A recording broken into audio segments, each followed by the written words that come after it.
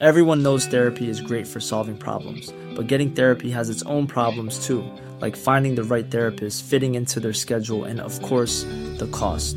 Well, BetterHelp can solve those problems. It's totally online and built around your schedule. It's surprisingly affordable too. Connect with a credentialed therapist by phone, video, or online chat, all from the comfort of your home. Visit BetterHelp.com to learn more and save 10% on your first month. That's BetterHelp, H-E-L-P. I'm Sandra, and I'm just the professional your small business was looking for. But you didn't hire me because you didn't use LinkedIn Jobs. LinkedIn has professionals you can't find anywhere else, including those who aren't actively looking for a new job, but might be open to the perfect role, like me. In a given month, over 70% of LinkedIn users don't visit other leading job sites. So if you're not looking on LinkedIn, you'll miss out on great candidates like Sandra. Start hiring professionals like a professional. Post your free job on linkedin.com/people today. Ryan Reynolds here from Mint Mobile. With the price of just about everything going up during inflation, we thought we'd bring our prices down. So to help us, we brought in a reverse auctioneer, which is apparently a thing. Mint Mobile Unlimited Premium Wireless. How to get 30, 30, bit to get 30, bit to get 20, 20, 20, bit to get 20, 20, bit to get 15, 15, 15, 15, just $15 a month? Sold! Give it a try at mintmobile.com/switch. $45 up front for 3 months plus taxes and fees. Promo rate for new customers for limited time. Unlimited more than 40 gigabytes per month. Slows full terms at mintmobile.com.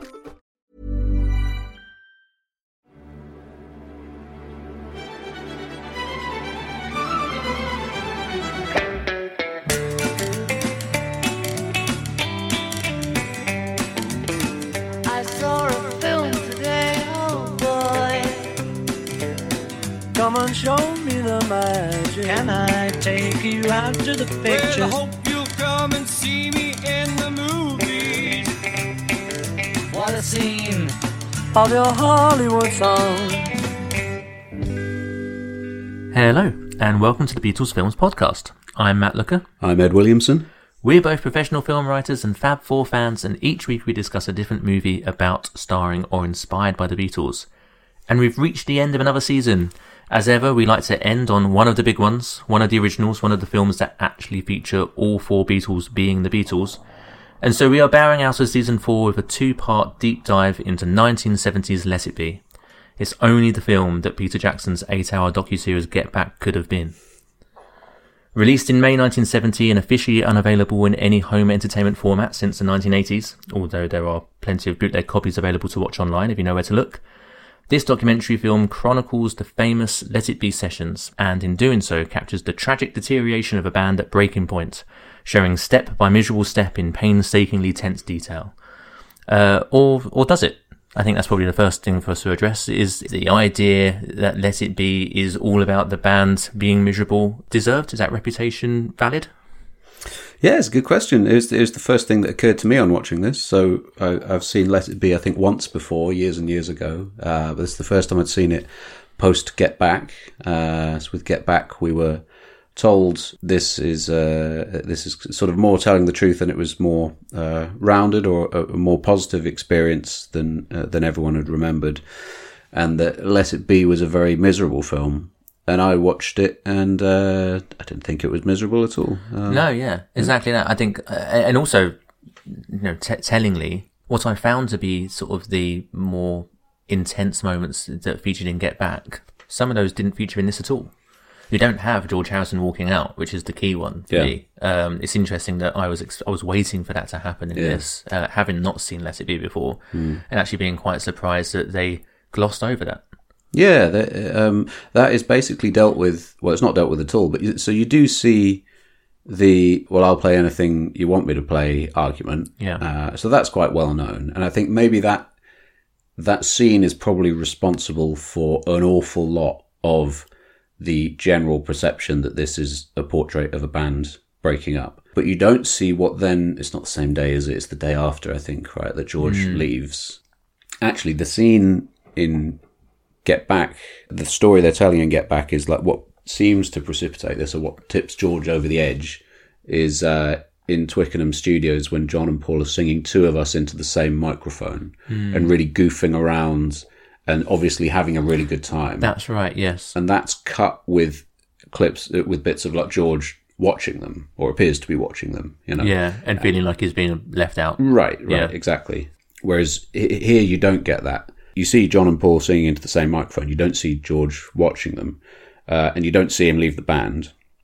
There's just there's a wipe. You don't see a lot of wipe. I was going to edits. say, I know. I'm glad you picked up on this because I picked up on it as well. I thought it's so funny how in Get Back it is part of the narrative about how the Twickenham Studios environment they don't feel is particularly conducive to their them trying to write songs and doesn't feel particularly comfortable to them, and it's new.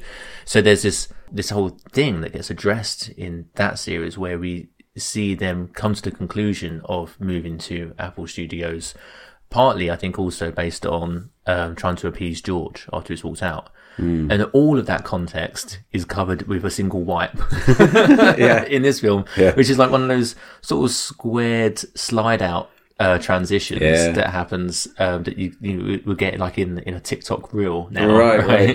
That just focuses on the Apple sign outside the studio. The early days with sort of Windows Movie Maker, you know, that's that's one of your best. Or like if you're doing a PowerPoint presentation, it's a good build. This will wow them.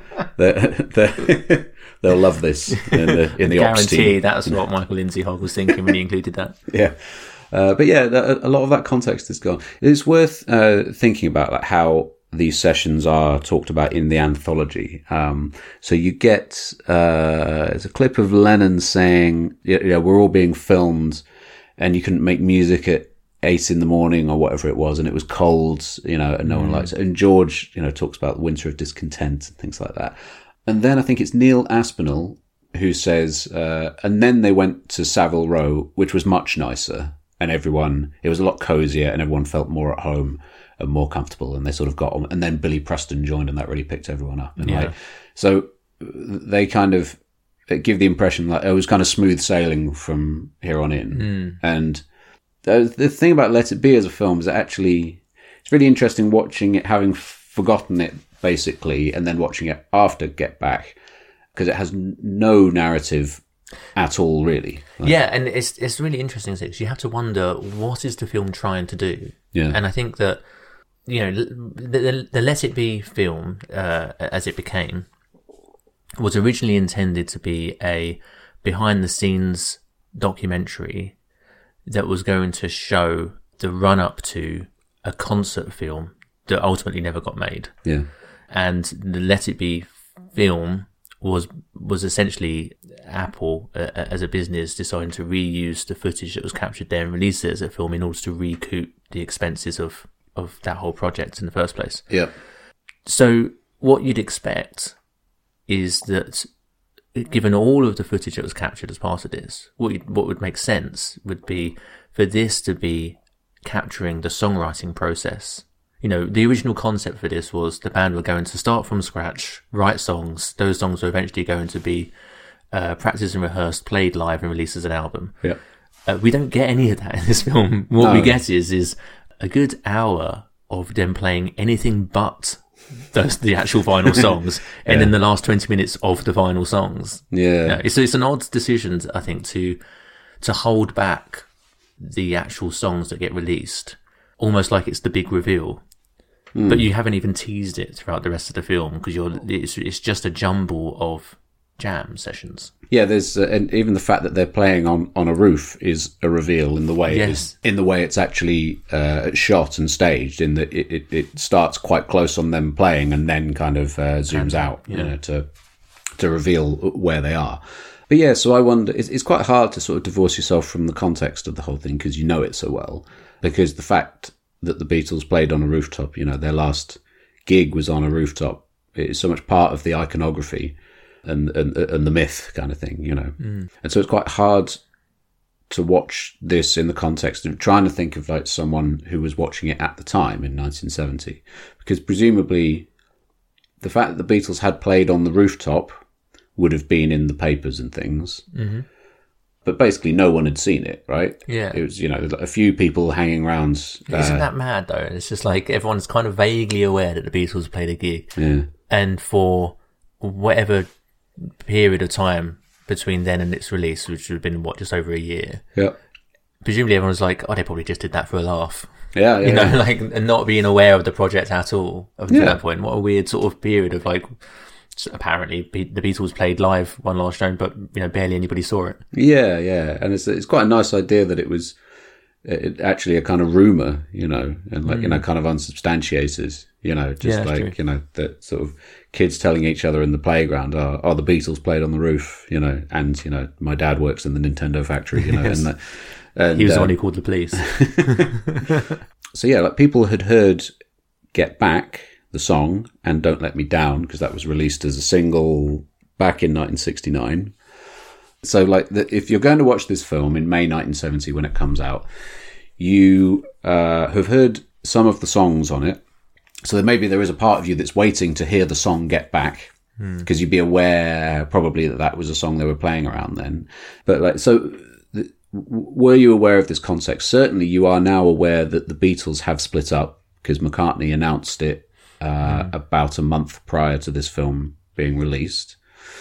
So I suppose you're going along to this expecting not necessarily a sort of funeral march, but you're kind of expecting, I don't know, are you necessarily expecting to see them break up in this? Because is it widely known that these sessions were the ones, that were sort of fractious and they were arguing and stuff? Was that widely thought?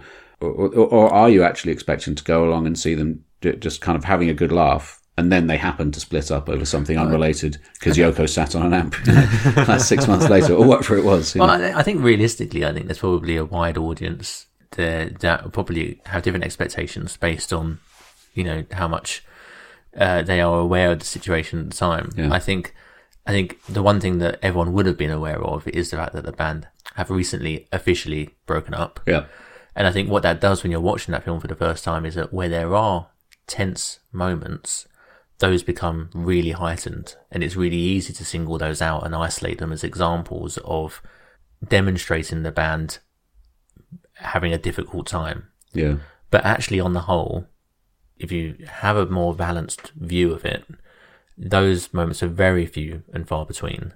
And actually, on the whole, the overall tone is more in keeping with what we understand Get Back to be when it came out, which was supposed to be like a re-evaluation of that period. This film does that already, that job. Yeah. I don't think that they're different sides of the same coin. They're telling pretty much the same story.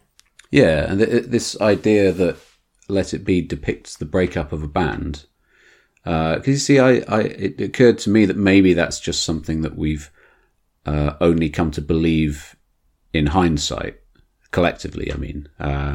With the help of the band, who themselves, in Anthology notably and in other places, always talked about it as this kind of shows us breaking up. But actually, like at the time, reviewers it is being received as a film about the breakup of the band. There's a Sunday Telegraph review which says brilliantly, watching an institution such as the Beatles in their film Let It Be is rather like watching the Albert Hall being dismantled into a block of National Coal Board offices. Which is lovely, but I think it's like, I suppose they're saying, well, this sort of great British institution is crumbling, which is a nice way for the Sunday Telegraph to talk about it. It's it's slightly more complimentary about the Beatles as a cultural force. So it's interesting that a newspaper like that has, by 1970, actually come to accept. Yeah, sure. Because you can't write that sentence without acknowledging their cultural importance, yes, which is kind of what it does in a sort of slightly backhanded way. But yeah, it does seem to be being received that way. So I wonder if it then maybe just gets a reputation as the Beatles breakup film. Have you seen the Beatles breakup film? Yeah. Maybe it's that, and then it becomes just sort of self-perpetuating, self-fulfilling in a way. I think one of the things that hasn't helped that is the fact that it has been widely unavailable for such a long time. Yes. Because I think that you end up in this situation where in order to see it, you have to sort of seek out a hooky copy. Yeah, exactly. So you're sort of seeing a side of the Beatles that was never supposed to be seen. So you're sort of like, having to surreptitiously seek out this sort of forbidden view of the band, which I guess, kind of lends itself to this idea that it's you're seeing sort of behind the scenes moment that isn't a real official reflection of the band. Yeah, and you're watching it in quite poor quality as well. Yes, yeah, quite exactly. Quite poor visual quality. That, you know, the copy that I found online years and years ago, it was very bad quality, and that really lent it an air of not mystique. Mystique's the wrong word. It lent it an air of a decay almost, I suppose. You know, that's true. And you kind of naturally, I've kind of thought of it as this sort of this footage that is laid in vaults for years. You know, and no one wanted to go anywhere near it. You know, almost like, you know, in a haunted house, like not wanting to go and open the chest that contains secrets that have been locked away for years. At this point, I should probably point out that it won an Oscar. Well, anything can win an Oscar. Come on. But you're right. We think of it as like we do think of it as like you know, footage that was never supposed to be publicly seen. Like, it won an Oscar for best original score. And a Grammy. Interestingly, I just, you know, it's easy to find out online that the Grammy was only credited to Paul, John, and George, and not to Ringo, even though Ringo is one of the credited songwriters. On the film for Dig It. And as part of what we're saying now as well about how this reputation of the film has evolved over time, it hasn't helped that the band themselves have quite publicly disowned the film. To the extent as well that obviously none of them showed up to the Oscars to pick up their reward. It was picked up by Quincy Jones instead. Yeah, which is funny. I wonder why Quincy Jones particularly, but music, brackets general. Wasn't it Quincy Jones who then did he work with Ringo a few years later and was very critical of Ringo's drumming? I don't know. Did not rate Ringo at all. Yeah, he was quite unfavourable about him in general. But yeah, we'll draw a line under that because he's wrong.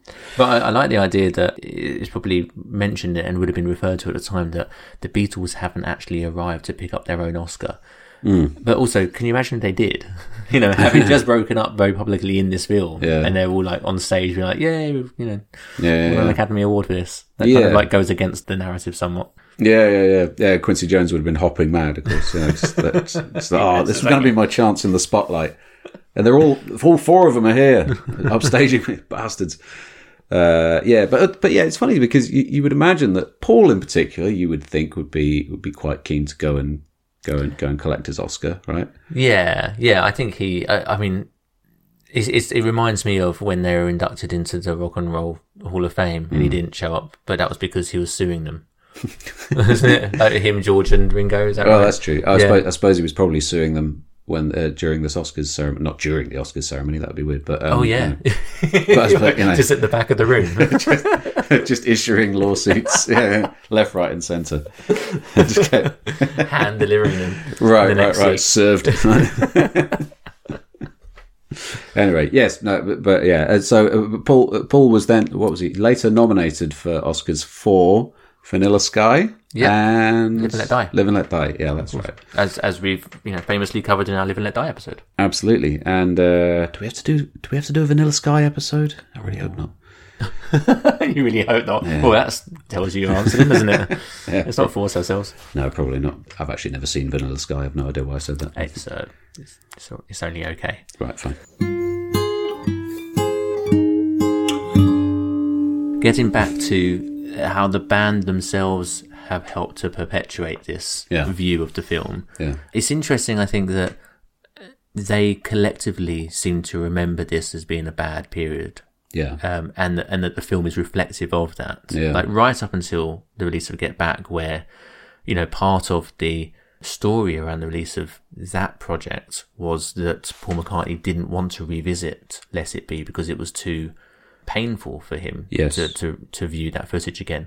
Yeah. And it's really interesting because it's, the film doesn't feel that way at all. Yeah. But they seem to have really focused in on it as reflecting that part of their breakup and where the relationships got really tense. And I know there's a quote from John where he was particularly unhappy about it. I think apparently a very early rough cut of the film was about 3 hours long. Right. That Michael Lindsay Hogg first sort of turned in, and in getting it down to an hour and 20 minutes, apparently a lot of John and Yoko footage was cut. Right. And apparently, I did read a source somewhere that was mostly due to Paul and George suggesting that type of footage should be cut because they felt that it wasn't in keeping with the right story of the band. Yeah. But John took particular umbrage at that decision, and he later said that after seeing the release version, he felt that the camera work was set up to show Paul and not to show anybody else, and that the people that cut it as Paul is God and we're just lying around. I mean, that's extreme, and it's slightly it's sort of typical of him at that time. But there are places in that film where I kind of know what he means. Yeah, and I think it's a whole other debate, isn't it? So he also described it as a film that was set up by Paul for Paul. Yeah. And I think it's a really some of this debate came out when Get Back was released, because it feels like you either fell into one of two camps. One which is actually you can see how Paul is a very dominating force in that room, and he's quite controlling and very specific about how the band should be moving forward with the project and with the songs, and dictating to George what he should be playing, and not being very tactful about that. But then the other side of the coin is none of this stuff would get done without him. Yeah. and actually, John's calling it a film that was set up by Paul for Paul. You could see a situation where it's Paul's idea to do this so that they're doing something. Yeah. And then when they're together, Paul is the more dominant force in the room because he's the one who actually has the creativity and the energy in the room to be pushing ideas forward. He's providing most of the songs as well. Right. So actually, I don't know how you... it's a film set up by Paul. I don't know how you make it about anybody else, really, in that room. Yeah, that's true. Yeah, he is bringing most of the creative input. John is kind of... Get Back shows this much more than Let It Be does. But but John is kind of taking a bit of a backseat. So which songs does John bring in? Don't Let Me Down, Dig a Pony, Across the Universe. Yeah. Yeah, rubbish. No. I mean, come on, what's he playing? Now, obviously, like those are fantastic songs. Yeah. But and I suppose "Dig It" is kind of a jam mainly led by him, right? Yeah. But other than that, Paul is bringing in everything. It's quite remarkable to see. I think Paul didn't he write "Let It Be" and "Long and Winding Road" on the same day or something like that. That is crazy. Which is I feel like true. I feel like with in the Get Back sessions, you see a lot more of the creative process that goes into Long and Winding Road. Yes. A little bit more of like how it I think he even says it in that he was writing it the night before or early that week or something, and he's developing it there on screen. And you actually see some of that happen, which is just great. So it's not like and obviously also the famous example is actually Get Back, which you see him, everyone describes it as him literally plucking it out of thin air. So it's not even that he's turning up in that room with these songs. He's actually turning up in the room and then being creative enough to write and develop songs in the moment.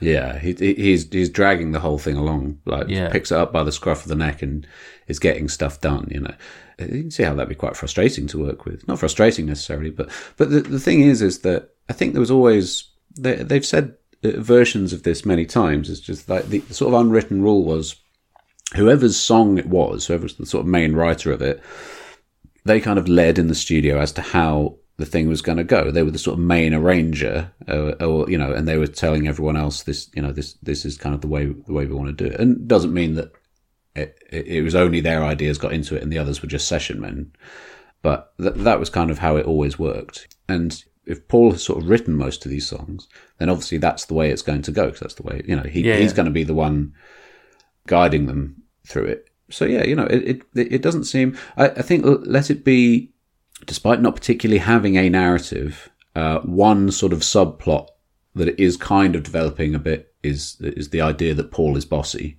or controlling, that kind of thing. But so because there are the odd things where it will cut little what look like reaction shots after he says something. There is a specific point I noticed when they are playing Across the Universe, or starting to play it, and it's obviously a song that they are developing at the time. And John kind of does the guitar intro, and Paul kind of sings a little harmony before John starts singing.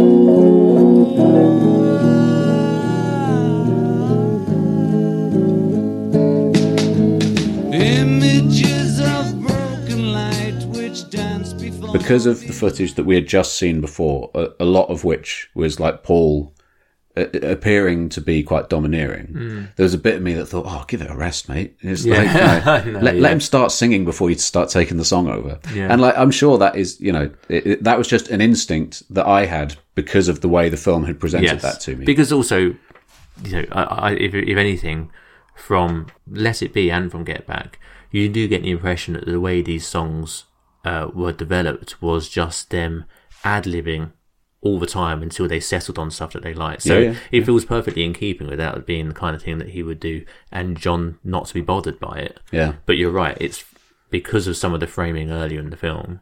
That the other thing that really got me, and Paul is guilty of it certainly, probably more than the others, but they all are, is when someone is talking, one of the band members is talking to another band member, and that band member is just noodling on their guitar, and it's like, could you just give it a rest, mate? Like, it gave me real like guy with an acoustic guitar at a party vibe. It's like, can you just put the guitar down? No one wants to hear it now. We're trying to have a conversation. Yeah. There's often what's happening there is you can see that their focus is split between the conversation and what they're noodling, and so it means that they're kind of like half looking off in the distance a little bit, and like Paul is very guilty of just doing some sort of twiddly stuff on his bass while John's talking about something. Yeah. Actually, because there's a mirror of that in the sort of famous argument scene, because George is sort of tuning his guitar while that's going on, but he's not. I think he is kind of using that subconsciously as a way to sort of deflect the awkwardness of it all. Sure. It's like, I wasn't particularly shy of confrontation, but you sort of get the impression that he is, it's like, I'm kind of focusing on tuning my guitar, so like, we're not having an absolute stand-up row about this. Yes. Because mainly what I'm doing is tuning my guitar, and we're also talking while I'm doing, that kind of thing. Yeah, I know what you mean. Where, there's just another focus that kind of draws attention away from the conflict that's actually happening. There's an argument that we don't need to go over, obvious and well-trodden ground here, but that argument scene, for all the allowances I will give Paul, when he does say to George, listen, I'm trying to help you, it's like, they're so patronising. It really is. Yeah, and there's no defending that, I don't think. I think, and it, you can tell that it's him trying to come from a good place. But hearing him say that is like, how do you not hear how terrible that sounds to someone? Yeah. The interesting thing is that in the audio that you get in this film, it doesn't actually come out that well, and even when it was included in Anthology, I don't remember noticing this, but in Get Back, I did notice, probably just because the audio was had been polished up and was much more easy to hear. But the thing that actually sets George off is when Paul says, it's not like Hey Jude where you want it, and whatever he says, but he's where you wanted to do the call and response, the answer guitar lines, and when he mentions that really touches a nerve, and that's when George says, well, I'll play whatever you want me to play. That's the point at which it tips him over the edge. No, it's like it's complicated now. So see if we can get it simpler and then complicate it where it needs complications. But it's complicated in the bit. I mean, I'll play just the chords if you like. And come on. That's what I'm trying to do. Not really when I say that. I'm trying to help, But I always hear myself annoying you. And I'm trying to. No, you're not annoying. You don't annoy me. But you know what I mean? I know, but because it'll take even longer. Look, I'm not trying to say that. I'm not trying to say that. You're doing it again as though I'm trying to say that. And what we said the other day, I'm not trying to get you. Well, really, I'm trying to just say, look, lads, the band, should we try it like this, It's funny that Harry don't because when we come down. I know it's this one. It's like, should we play guitar through Hey Jude? Well, I don't think we should. Yeah, okay. Well, I don't mind. I'll play. Whatever you want me to play. Well, I won't play at all if you don't want me to play. No, whatever it is that will please you, I'll do it. While we're covering moments in the film that sort of lend itself to a negative depiction of the band, there's another one as well, which I did notice in the film, and I found a quote from Michael Lindsay Hogg about it as well. It's the moment where Paul is talking to John about George's reluctance to sort of expand or do stuff that's just outside of the recording studio. And in my mind, he sounds like he's high. When you're sort of rambling a bit and you're really sort of hammering on the same point and stuff like that. Because, whenever we talk about it, we have certain rules, like George saying, what do you want to do? And he says, no films. But it's wrong, that. It's very wrong, that, because you don't know. He says, what he means is no help hard days, not, And I agree, But, no films, because this is a film. And he now doesn't mind this, But it's it's that kind of thing, like no TV show, no audience. But, see, it's like, when we came back from Hamburg and did Leicester de Montfort Hall, or wherever it was, Coventry, we played the ballroom and we had the worst first night thing and we were all nervous and it was terrible. Then we played another the next night, it got a little bit better. The next night, and then the next night, it was just fucking too much. We were playing because we got over the hang of audience. It was just like there was no one there, but it was a new sort of thing, and there was some fella in the front watching how you're playing, and we were just right into it. And those will have been, if you could have recorded those things, they will have been the greatest, because it's like Mal saying, it's that bounce thing, and we're good at that, once we get over the nervousness. But it's like there's the hurdle of that nervousness is there now. Michael Lindsay Hogg said that he had kept in the scene, which was the back of Paul's head as he's yammering on, and John looks like he's about to die from boredom. Yeah, which is exactly what's happening in that scene, because John is not saying anything at all. It's very uncharacteristic of John, and Paul is literally just going on at him. Yeah, that reminds me of, what's that clip where George Harrison is in the control room with George Martin, and it's not from Let It Be, I don't think, it's from something else. It's from when he's talking about and there shouldn't be any boundaries between music, classical, pop, and George Martin said, yep, yeah, good point. Or, you can see he's kind of humouring him, and probably George Harrison is a bit stoned. Yeah, but it's it's funny to think of that there are points where the Beatles are just kind of humouring each other. Yes, just oh right, he's going you would do a family member. Or right. It's like, oh god, he's on about spiritual regeneration again. But also, what's really telling about that is that it is Paul specifically complaining to John about George. Yeah. Which I think is illustrative of the kind of thing that was really getting to George at that time. He felt like, he was being left out, or the two of them were sort of, getting closer and leaving him stranded. The counter-argument to that, again, though, is that there are moments in Get Back that could have been included in this film that aren't. And one of the other things that springs to mind is when Paul is talking about having found the footage from their trip to India. And this film doesn't extend the rest of that conversation out, where George is kind of picking him up on saying, that's the biggest joke of all, that you didn't feel like you were true to yourselves because that was the whole point we were there. And, and that's quite a tense moment in Get Back, that you can see they're sort of they've touched a nerve, because obviously this is George's passion. Yeah. But that's been left on the cutting room floor here. So it could have been, if the intention was to really sort of drill down into tensions in the band, that doesn't come across here, because there's lots of footage that could have been used to tell that story and hasn't been.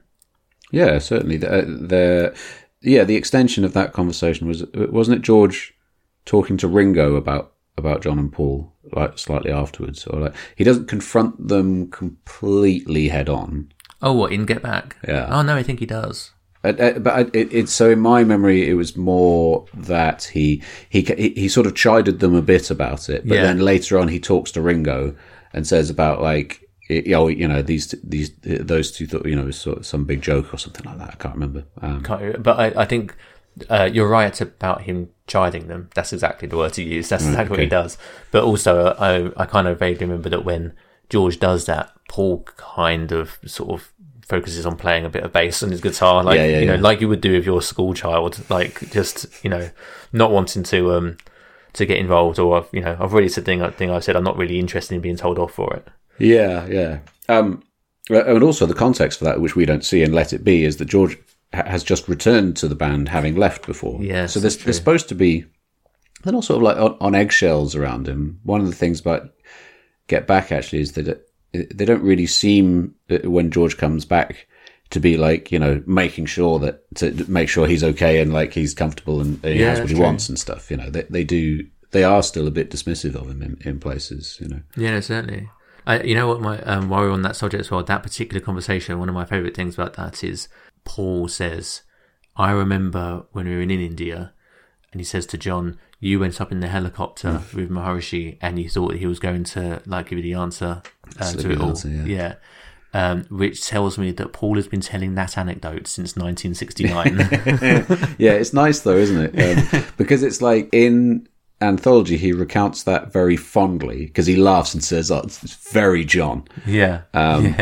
And it's nice actually that at the time, like he is recounting it to John, saying, "Oh, that thing you said, that's very funny. That's very you." Yeah. But there's a consistency to that through line of like that he found it funny for those reasons, and he still remembers it as being funny for the same reason. Yes, yeah. Ryan Reynolds here from Mint Mobile. With the price of just about everything going up during inflation, we thought we'd bring our prices down. So to help us, we brought in a reverse auctioneer, which is apparently a thing. Mint Mobile Unlimited Premium Wireless. How to get 30, 30, bit to get 30, bit to get 20, 20, 20, bit to get 20, 20, bit to get 15, 15, 15, 15, just $15 a month? Sold! Give it a try at mintmobile.com/switch. $45 up front for 3 months plus taxes and fees. Promo rate for new customers for limited time. Unlimited more than 40 gigabytes per month. Slows full terms at mintmobile.com. I'm Sandra, and I'm just the professional your small business was looking for. But you didn't hire me because you didn't use LinkedIn Jobs. LinkedIn has professionals you can't find anywhere else, including those who aren't actively looking for a new job, but might be open to the perfect role, like me. In a given month, over 70% of LinkedIn users don't visit other leading job sites. So if you're not looking on LinkedIn, you'll miss out on great candidates like Sandra. Start hiring professionals like a professional. Post your free job on linkedin.com/people today.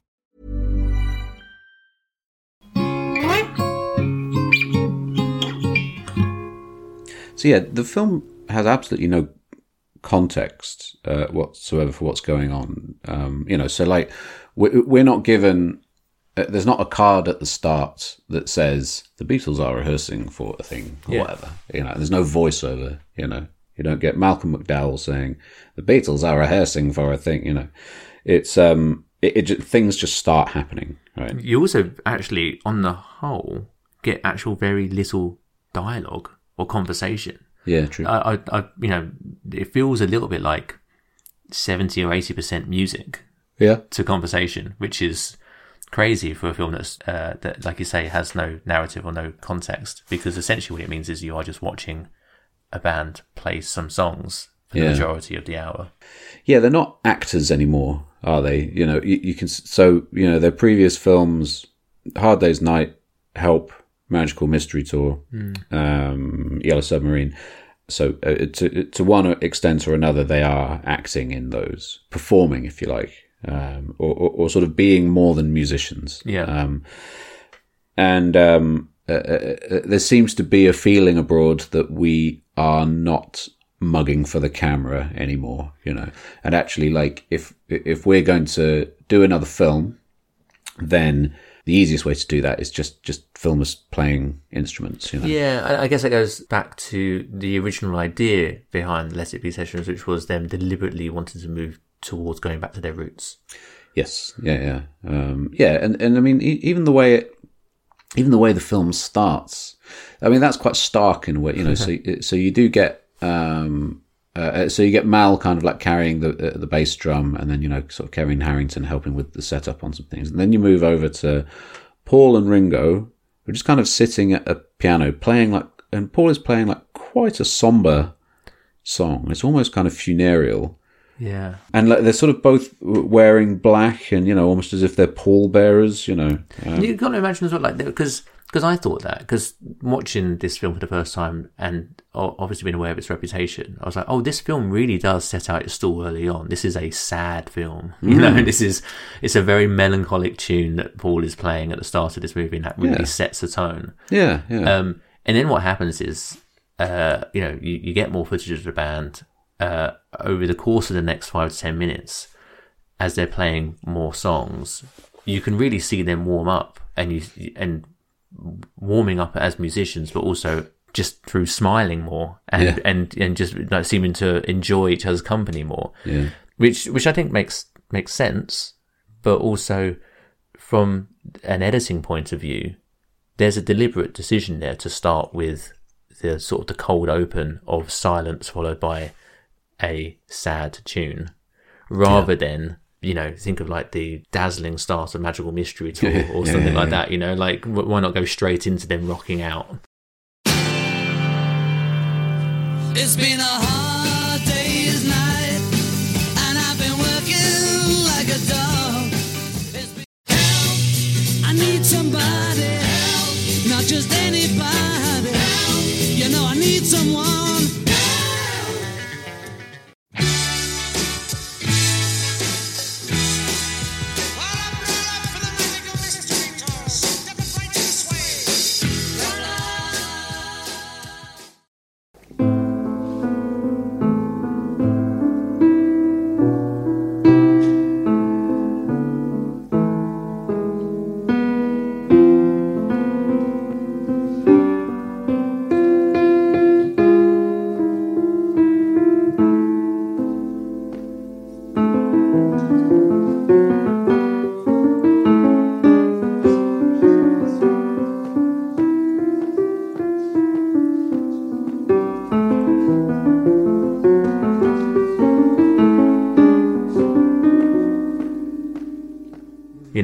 There's a conscious choice that's been made there, which I don't think does the film any favours in terms of how people think of it.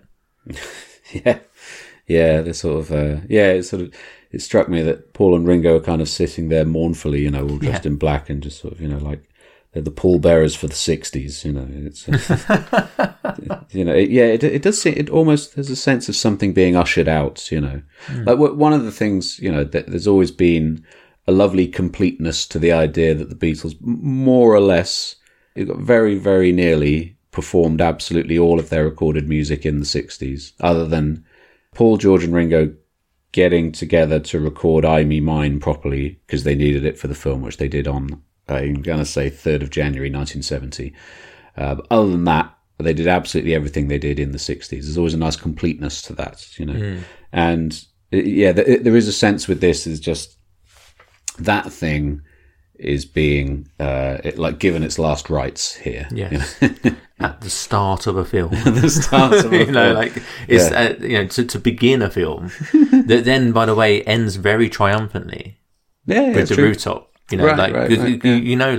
you've got that in your back pocket when you're editing the film together, you know that you're going to have people walking out of the cinema happy and joyous. We've just watched the Beatles play their gig. That's a great way to end a film. Yeah, but it's a very stark contrast with how it starts. Yeah, and also, again, people going to see this film know the Beatles have split up, so that may be tempered slightly. So there's a sort of bittersweet element to it, I suppose. So out of context, it works pretty well, as long as you already know the events that happen. So as we said, cinema goers at the time might not have known all those events necessarily. It kind of knew where it was going. But what it doesn't work as is a sort of document of what the Beatles were doing in that period. But because of that absence of narrative, you'd really have to know all this stuff in advance in order for the thing to make sense, or to be anything other than a collection of songs being half rehearsed and then being performed in their sort of finalized state at the end. And one thing that occurs to me is that maybe the vacuum that creates, the gap that's left by that absence of narrative, it led people over the years to kind of fill in those gaps themselves and think about it as something that it wasn't, i.e.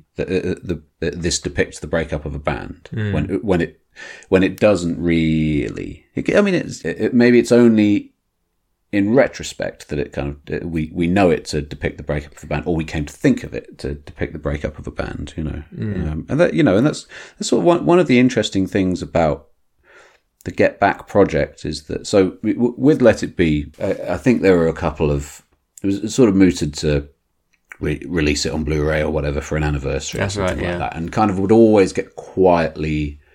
And I think somebody said that I think while Paul and Ringo are alive, that it's probably not going to come out. And Paul, I think, was on record quite uncharacteristically, actually, as saying, "I don't come off very well in it." Yes, like I don't, it doesn't make me look very good. I saw a quote saying that he was actually he's always been all for the film being released, and he says, "But if there was any holdback from anyone, that should be me because I don't come off well in it at all." That's it. Yeah. But I don't know how much I trust that comment from him, because that also flies in the face of this story around Get Back about how he didn't want to revisit the film and he was reticent to let Peter Jackson start the whole project then. So there's a little bit of conflicting opinions and views, I think, around how they wanted to treat Let It Be, since it was released and around Get Back.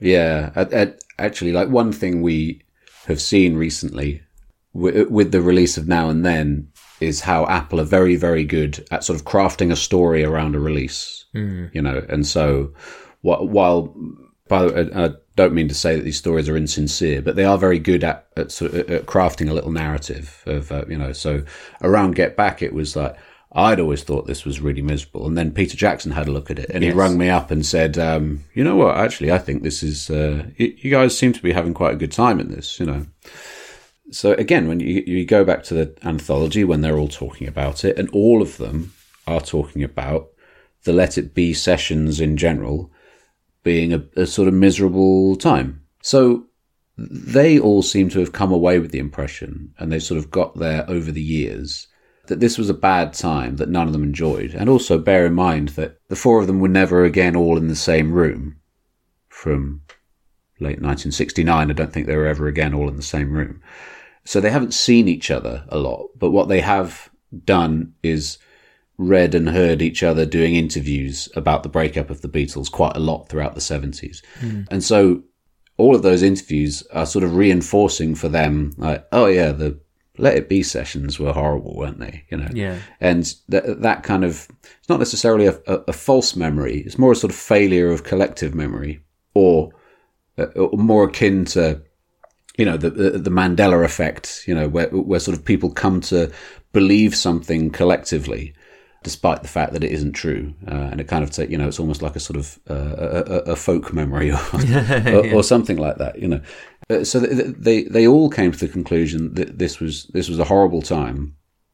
And then you look at the footage in Get Back in particular, and you think, oh no, they're having a good time. But moreover, you look at the footage in Let It Be, and they generally seem to be having a pretty good time. Another way of looking at that, though, is that it might not be necessarily a failure of collective memory, as you put it, but also that there is a very real and genuine association they have with that time and feelings that they have that aren't visible on screen. Yeah.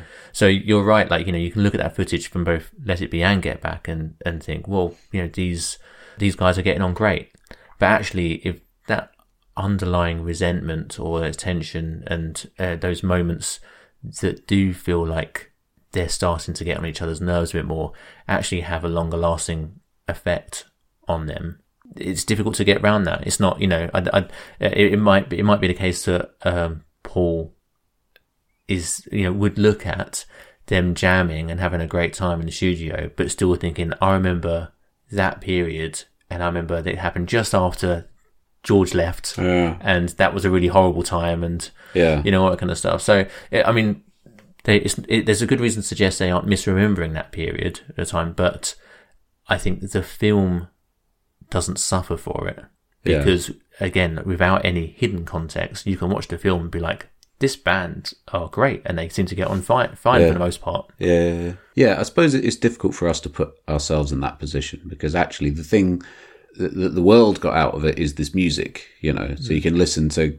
Get Back, the song, as you should every day of your life, because it's fantastic. And but it may be that Ringo listens to that song and remembers George walking out or whatever. You know, he might have a very specific memory of like Paul like being a bit too specific with him about how he wanted him to play the drums on it, which kind of niggled him or whatever. And that might be his main mental association with that song or something like that, you know. Yeah, it's quite possible, you know, because these people spent so much time with each other and so many tiny little microaggressions, you know, here and there, egos flying around all over the place, you know.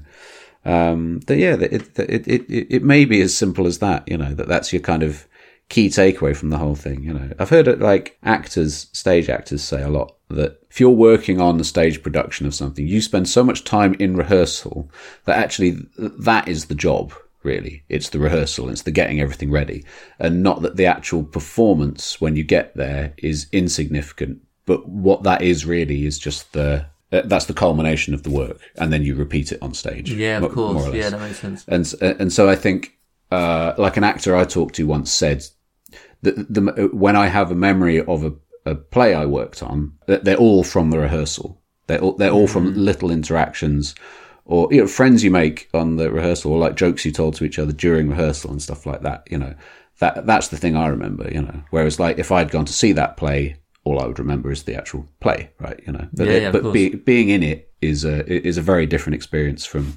I mean, it sounds obvious. It's quite a long roundabout way of saying being in something is quite different to watching something. So what you're saying is we're not Ringo Starr? Yes, I hate to break it to you, but we are not Ringo Starr.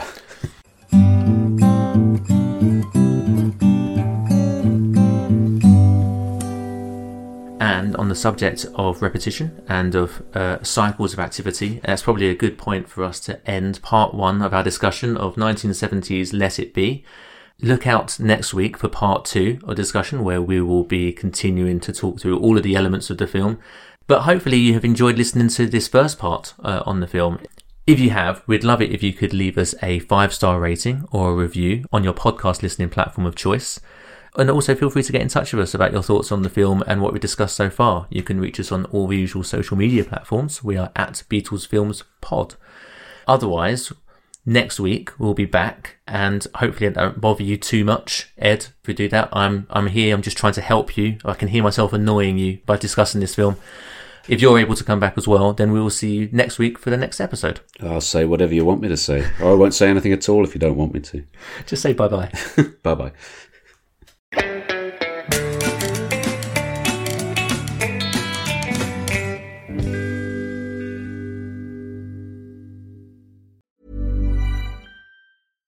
Hi, I'm Daniel, founder of Pretty Litter. Cats and cat owners deserve better than any old-fashioned litter. That's why I teamed up with scientists and veterinarians to create Pretty Litter. Its innovative crystal formula has superior odor control and weighs up to 80% less than clay litter. Pretty Litter even monitors health by changing colors to help detect early signs of potential illness. It's the world's smartest kitty litter. Go to prettylitter.com and use code ACAST for 20% off your first order and a free cat toy. Terms and conditions apply. See site for details. Hey, it's Paige DeSorbo from Giggly Squad. High quality fashion without the price tag. Say hello to Quince. I'm snagging high-end essentials like cozy cashmere sweaters, sleek leather jackets, fine jewelry, and so much more. With Quince being 50 to 80% less than similar brands. And they partner with factories that prioritize safe, ethical, and responsible manufacturing. I love that. Luxury quality within reach. Go to quince.com/style to get free shipping and 365-day returns on your next order. Quince.com/style. Planning for your next trip? Elevate your travel style with Quince. Quince has all the jet-setting essentials you'll want for your next getaway, like European linen, premium luggage options, buttery soft Italian leather bags, and so much more. And is all priced at 50 to 80% less than similar brands. Plus, Quince only works with factories that use safe and ethical manufacturing practices. Pack your bags with high-quality essentials you'll be wearing for vacations to come with Quince. Go to quince.com/pack for free shipping and 365-day returns.